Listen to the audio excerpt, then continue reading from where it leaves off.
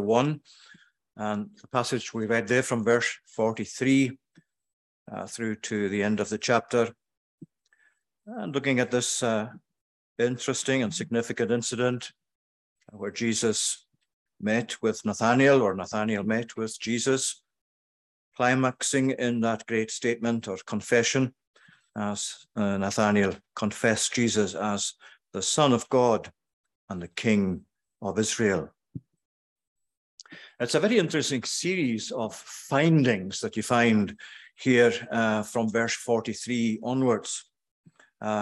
Jesus decided to go to Galilee, and he found Philip and said to him, "Follow me."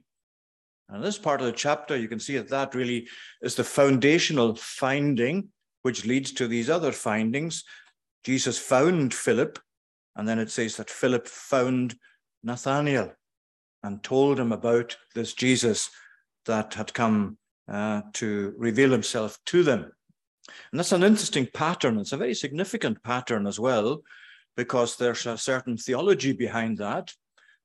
You actually are found, first of all, by Jesus, and then having been found by Jesus, the mission that Jesus gives you is to go and find others for him. That's essentially really what you can read into this passage, legitimately, I think, because Jesus, as we know, came to seek and to save that which was lost. He sought them out, first of all. He found them. He then revealed himself to them, those that he came to save. And that's still a work, of course, that's going on through the Holy Spirit. So the following of Philip is a consequence of being found by Jesus. Jesus finding Philip leads to Philip following Jesus, and then Philip finding others to bring them to Jesus, to know Jesus for themselves. And it reminds us too that following Jesus, while there is a certain decision aspect to it, there's more to it than just people deciding for themselves that it'd be a good idea to follow Jesus or become a Christian or become a disciple. There's always the underlying foundational work of Jesus himself through the Holy Spirit, reaching out to find his people, to bring them to himself, to bring them to know him, and the consequence of that being they follow him, and as they follow him, they go out and search, and they find others then to come to bring them to Christ, so that hopefully they will actually find Jesus for themselves. That's really the pattern, if you like, that lies behind the evangelism of the church. We don't set out as those who have not ourselves first been found by Jesus. We don't begin to go and find others for Christ without first knowing what it is to be found by him and to be brought to know him for ourselves. And so you see the sequence that you find there, the found by Jesus, then following Jesus, and then finding others for Jesus. Just by way of introduction, we're not going to follow through any of those aspects of the passage itself, but they are there as you go through it. And as we'll see now, Nathanael and how he came to be a follower and a disciple of Jesus. So Jesus found Philip. Philip was from Bethsaida. Then Philip found Nathanael and said to him, "We have found him of whom Moses in the law and also the prophets wrote, Jesus of Nazareth, the son of Joseph." Nathanael said to him, "Can any good thing or can anything good come out of Nazareth?" Nazareth was a very insignificant place, small, hardly noticed on the map. No reference to it in the Old Testament prophecies or in the Old Testament at all. And for Nathanael to be confronted by the suggestion that somehow or other Jesus, the Messiah, the Savior of Israel, could have come from Nazareth, that this was the actual place that he came from or associated with him, Philip's response was, "Can any good thing, can anything good come out of Nazareth?" Here is Nathanael the skeptic, Nathanael the rejecter of such an idea. He just dismisses it at once as something that's hardly credible at all, not worth giving much time to. Can anything good come out of Nazareth? Now, of course, sadly, you and I know that that's still the reaction that you meet with on the part of some to whom you present the gospel. who see your witness to Jesus, to whom you speak about Jesus, who hear the gospel about Jesus, or who don't necessarily hear the gospel, but somehow get into a confrontation with the truth as it is in Jesus. And sadly, as you very well know, this is very much the type of reaction, sadly, that you come to on the part of many people in our own community and in our nation. Can any good thing come out of Nazareth? Can there be anything good relating to a man who died on a cross all these thousands of years ago? Can I credibly accept that this is really foundational to my human being, that this man revealed in the Gospels, this Jesus of Nazareth, and all that's said about him with regard to his death on a cross, and then, as people will say, his supposed resurrection from the dead? What relevance does that have to me? What relevance does that have for the time that I'm living in? What relevance does that have for individuals or for people today? Can any good thing come in relation to this Jesus of Nazareth? And Nathanael's reaction is really instructive. He doesn't do anything other than just say, come and see. Come and see for yourself. He says to Philip, Philip's response rather to Nathanael is, come and see. That is his invitation. And that fits in again with a whole strand of teaching throughout the Gospel of John, because seeing Jesus is really a significant thread all the way through the teaching of John's Gospel. Just to give you a few examples, you find in chapter 1 here, verse 39, where you find Jesus saying to these two disciples who were actually then disciples of John the Baptist, they asked him, Rabbi, where are you staying? Where do you abide? Another important element in John's theology, John's teaching. They said to him, Rabbi, where are you staying? He said, come and you will see, or come and see.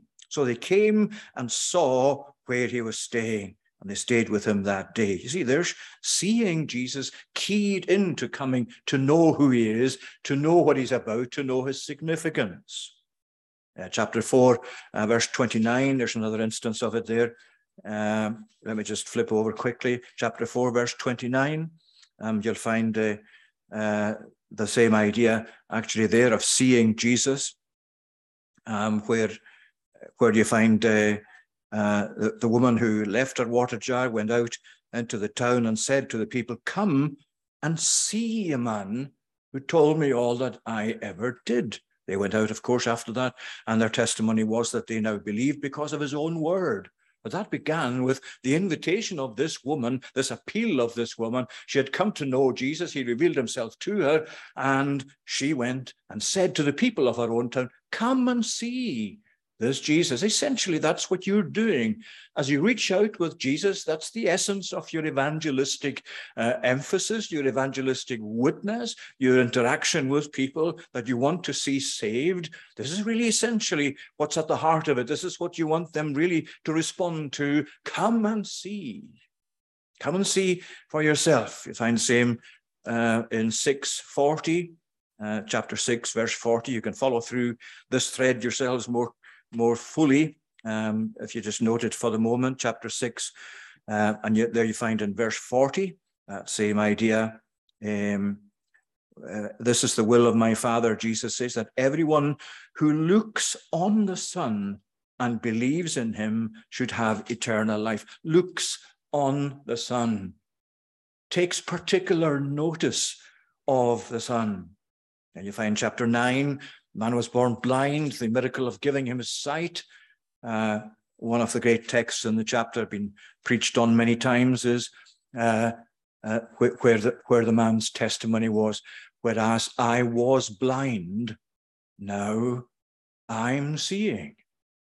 A testimony to the power of Christ, but also an illustration of how Jesus opens eyes spiritually. Now, there are other texts as well we could spend some time on. Chapter 12, verse 21, the Greeks that actually sought to see Jesus, they said to the disciples, so we want to see Jesus. Chapter 14, verse 9, Jesus saying, whoever has seen me has seen the Father. Chapter 17, verse 24, in that great prayer of Jesus, climaxing really there, where he says that all his people will come, and his prayer is, Father, I will that they be with me where I am, that they may see my glory. See, that thread goes all the way through John's gospel, seeing Jesus. That's what we're about even tonight here, isn't it? Doesn't matter where you start in the Bible. This is what you want to get to. This is what you really have as the desire of your soul. And as you try and lead others from the truth or into the truth, this is where you want them also to come to see Jesus for themselves. Well, here is the testimony of Philip to Nathanael. And this is his wonderful, simple, but yet profound response. Come and see. Come and see for yourself. He doesn't get into all kinds of arguments at this point. He doesn't try and bring things, theological points out. Not that there will be anything wrong with that. But at that stage, what Nathanael needs to, above everything else, is to see Jesus for himself. Come and see. So there's Nathanael. At that moment, the skeptic, the one who just dismisses the idea of Jesus, the Messiah, coming from Nazareth. But then Nathanael becomes the confessing believer. How often that has happened in the course of history, that people who began in their contact with the gospel or with the Lord's people, with the preaching of the gospel, with the testimony of God's people, began from a point of being skeptics or dismissive of Jesus. Yet the truth comes to grip their soul. They begin to actually see there's more to this than they first thought. And they come eventually to recognize Jesus for who he is and to accept him and to believe in him and trust their life to him. Well, what's the response then after the dismissal by Nathanael of Jesus? Well, Jesus saw Nathanael coming toward him and said of him, Behold, an Israelite indeed, in whom there is no deceit. Nathanael said to him, How do you know me? Jesus answered him, Before Philip called you, when you were still under the fig tree, I saw you. Now, there's so much in that, but look at Christ's perception first of all.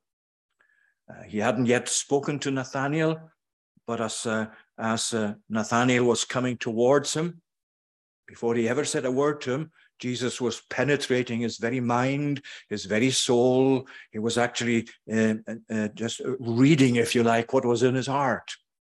And what is interesting here is that when he said, I knew you, and before when you were under the fig tree, I saw you, Nathanael said, How do you know me? Well, to know a person's name very often in the Bible is associated with knowing his character. It's not accidental that God actually speaks about his own name or the revelation of his name, because his name has the content of who he is and what is true of him and what he does. The name of God really is a summary, in effect, for the attributes that God has revealed of himself, whether it's his power or his mercy or his love or his wrath. The name of God is very much tied in with that. And here is the same thing in a lesser sense, but it's still the same idea that Jesus knows the name of Nathanael. He knows his character. He's looking right into his heart. He's measuring him. He's weighing him up. He knows exactly who he is and what he's about. And the interesting thing, too, is that obviously there's a connection with the passage we read in Genesis, where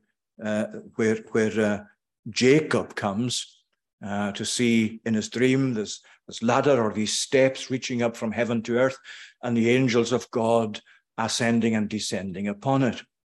And this is really a fulfillment, if you like, of what Jacob saw, although Jacob wasn't at all, of course, clear at that stage who this was about or what this was about. He came to the conclusion rightly that God was in it, that God was there, and this is the house of God, the very gates of heaven. God was surely here, and I did not know it, he said. But here, God is here in the person of Jesus. Now, Jacob renamed the place. It used to be known as Luz. He gave it the name Bethel, the house of God in Hebrew. But it's not so much the place now. Things have moved on, and the fulfillment of Bethel is in the person of Jesus. It's not now the place, as Nathaniel, as Jacob referred to it. This place is a holy place, a fearful place, a place of holiness. This is where God is now, if you like, revealed in the person of Jesus, his own precious son. And of course, Jacob, in many ways, received blessing or sought blessing and did receive blessing by guile, by deceit. He was known as somebody who was very manipulative. Notice what he's saying here about Nathanael, what Jesus is saying. An Israelite indeed, in truth, in whom there is no deceit. And really that's leading us into, though it doesn't go out to explain it, but take other scriptures in along with it, the whole tenor of the New Testament. In fact, it's really saying to us, a Christian, a believer in Christ, a saved, a disciple of Jesus, in a true sense, is somebody who, in all seriousness and with honesty and serious-minded, accepts Jesus for who he is. There's no guile about it. There's no pretense about it. There's nothing like Jacob trying to maneuver things. And that's one of the things that we have to keep saying to people when we present the gospel to them. This is not about trickery. This is not about foolery. This is not about trying to actually produce something like magic or anything to do with that sort of stuff. This is the truth of God. And the truth of God reassures us that to come to know Jesus, to come to see him for who he is, to confess him for who he is, to make the open confession that Nathanael said here, is really to regard Jesus truthfully, without guile, without reservation.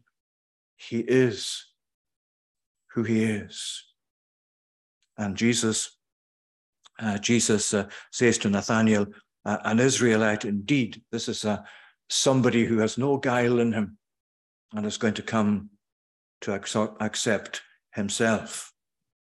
So then there's Nathanael's confession, where Jesus had said before, Philip called you when you were under the fig tree. I saw you. Nathanael answered him. There's no delay in the matter. There's no guile. There's nothing else, hesitation. And Rabbi, you are the Son of God.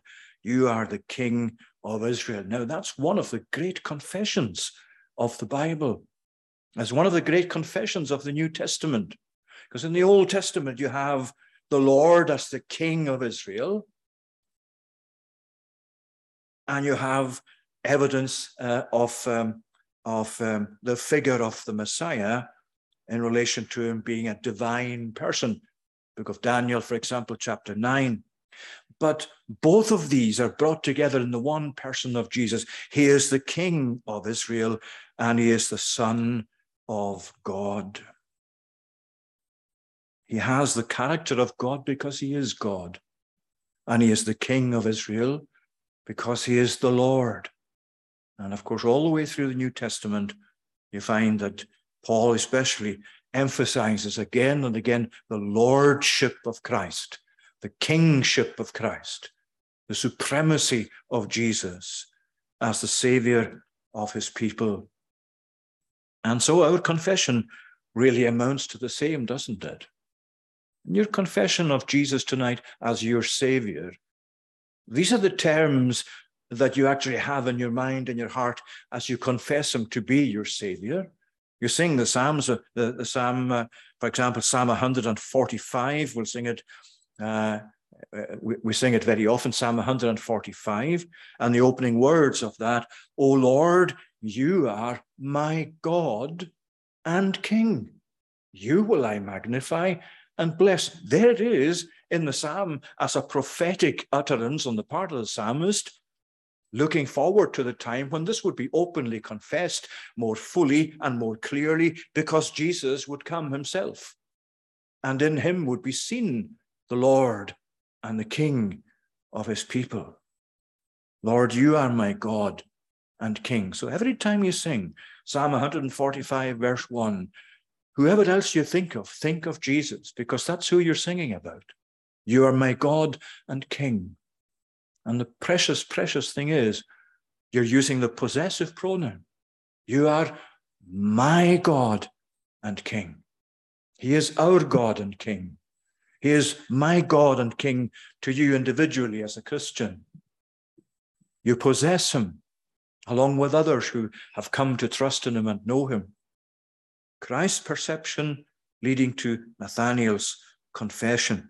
And of course, you think of that title that Pilate put on the cross, that the Jews who were observing appealed to him to take down or to change. This is Jesus of Nazareth, the King of the Jews. Jesus, King, all together in that one title. The appeal was, don't take that down, change that. Put it saying, he said of himself that he was the king. And what Pilate said, without him really realizing the effect of his words, and certainly not in terms of their theology, what I have written, I have written. And you could say of Nathanael, that I have confessed, I have confessed. It is the truth. It's the wonderful truth that this Jesus is the Son of God and he is the King of Israel. And you can sing of him, and you can sing to him, and you can speak with him, and you can confess him, my Lord and my God, my King, my God. What a privilege tonight to be in that situation. And when we are in that situation, and we know in here in our hearts that Jesus is indeed for us the Son of God and the King of Israel, then this is something, of course, that you desire to make known. You desire to make it known to others by the ways in which the Bible itself encourages us to do that, whether it's by going to take communion and join his people in that witness and testimony that this Jesus, this crucified Christ, this now risen Christ, is in fact your God and your King. This is Nathanael's great confession.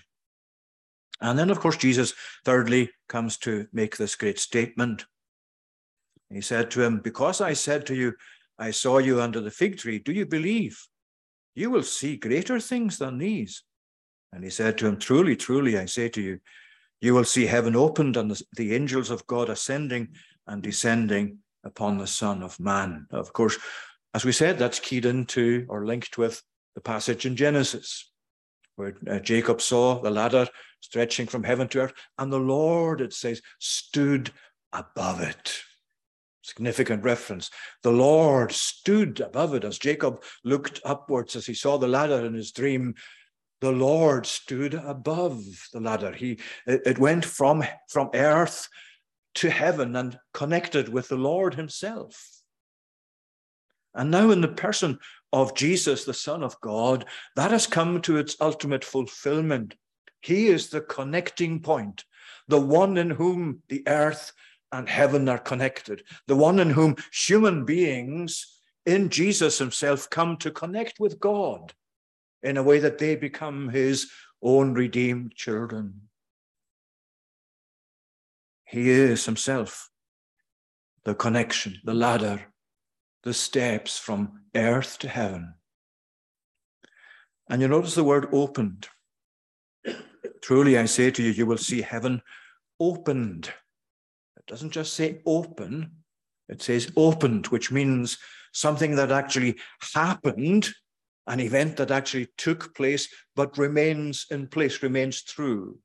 In other words, it is God who opened this doorway, this portal into heaven. It's not something that just somehow happened. It's not something produced by human beings. It's not something that religion has invented. Heaven is open to God's people because it has been opened in the person of Jesus himself. He is the way, the truth, and the life.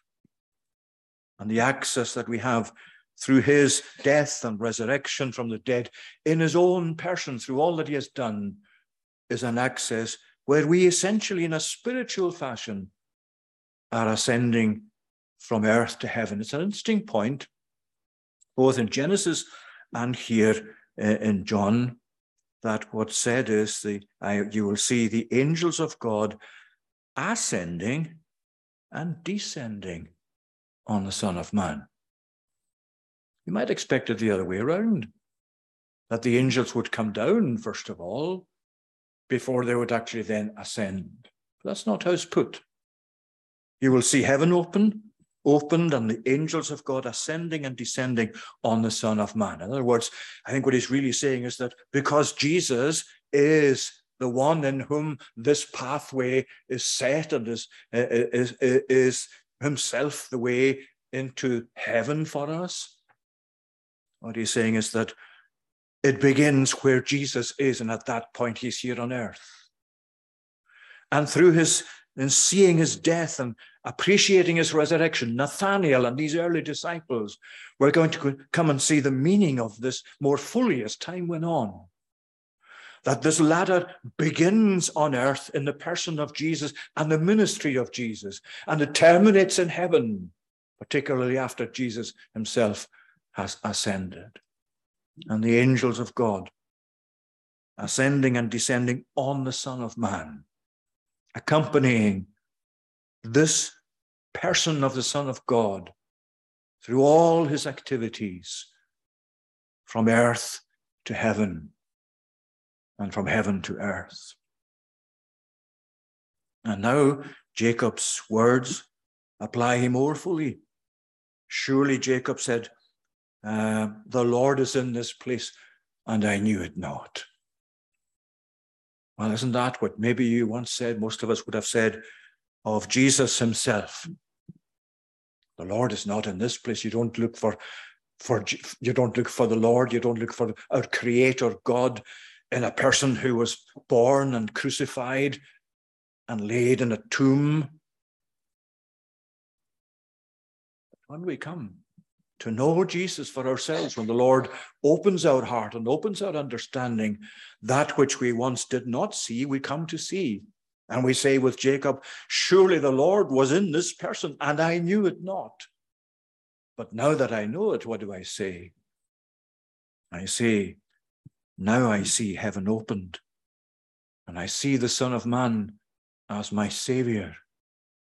And I see the very angels rejoicing in the fact that heaven is now connected to earth and earth to heaven in the person of this Jesus, this great Savior. Rabbi, you are the Son of God. You are the King of Israel. May God bless his word to us. We're going to conclude our service this evening singing Psalm 146, 146. And that's in Sing Psalms version. That's on page 191. We'll sing